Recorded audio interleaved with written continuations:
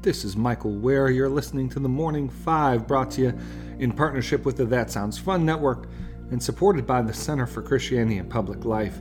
Today is Tuesday, July 11th, 2023. Let's begin with a reading from Scripture. We'll read from Philippians 1 today. Whatever happens, conduct yourselves in a manner worthy of the gospel of Christ. Then, whether I come and see you or only hear about you in my absence, I will know that you stand firm in the one Spirit, striving together as one for the faith of the gospel, without being frightened in any way by those who oppose you. This is a sign to them that they will be destroyed, but that you will be saved, and that by God.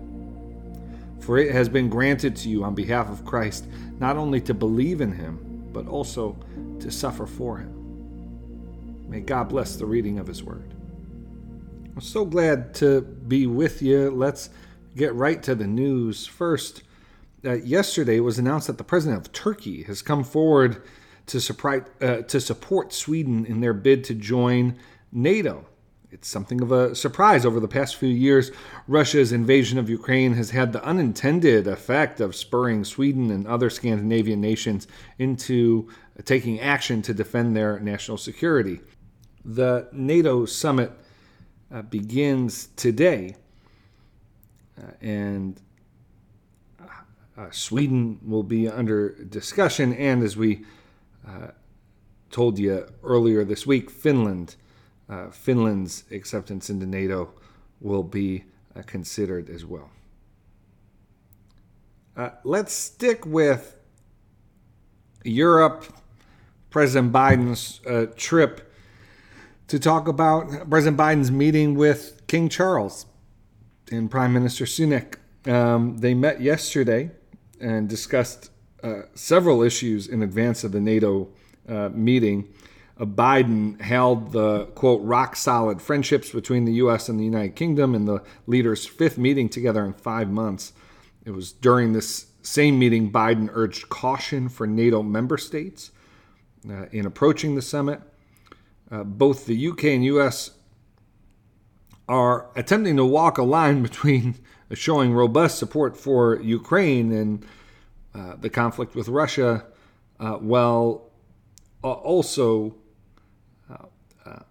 working against Ukraine joining NATO, at least in the short term. President Biden later met with King Charles, where they discussed climate change, which is an issue of focus for the king. Finally, Larry Nasser, the sports doctor who was convicted of sexually abusing Olympic and college female gymnasts, was stabbed multiple times by another inmate at a federal prison in Florida. Nasser was in stable condition on Monday. I want to read a thread on Twitter from Rachel Den Hollander, and I just think this thread is really something, and I think Rachel's voice is the one I wanted to hear when I saw this news. So this is from Rachel Den Hollander, sharing the news about Nasser, and this is her reaction. Do not comment on news articles or post jokes, memes, GIFs about this. I wrestled so often with the reality that this headline would come. So many of us knew, and we carried that weight when we spoke up too. Far too many lives destroyed, including his own. None of the women I've spoken with are rejoicing today. We're grieving the destruction across so much. We're grieving the reality that protecting others from him came with the near certainty we would wake up to this someday. For all our sakes, we desperately wish he had chosen differently. The farthest we can run from what Larry became is to love. That isn't at odds with justice, but it means we aren't finding entertainment value in destruction either.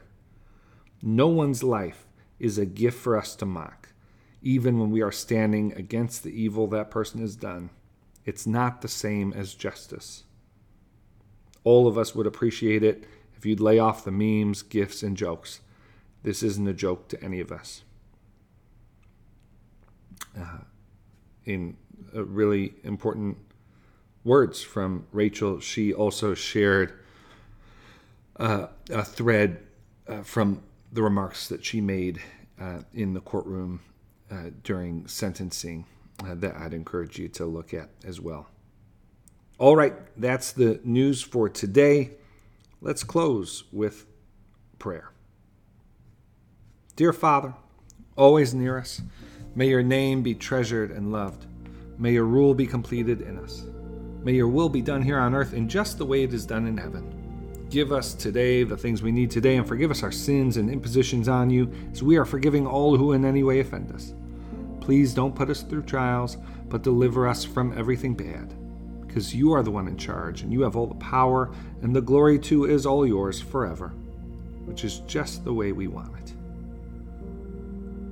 All right, friends, hope you have a wonderful day. Thank you.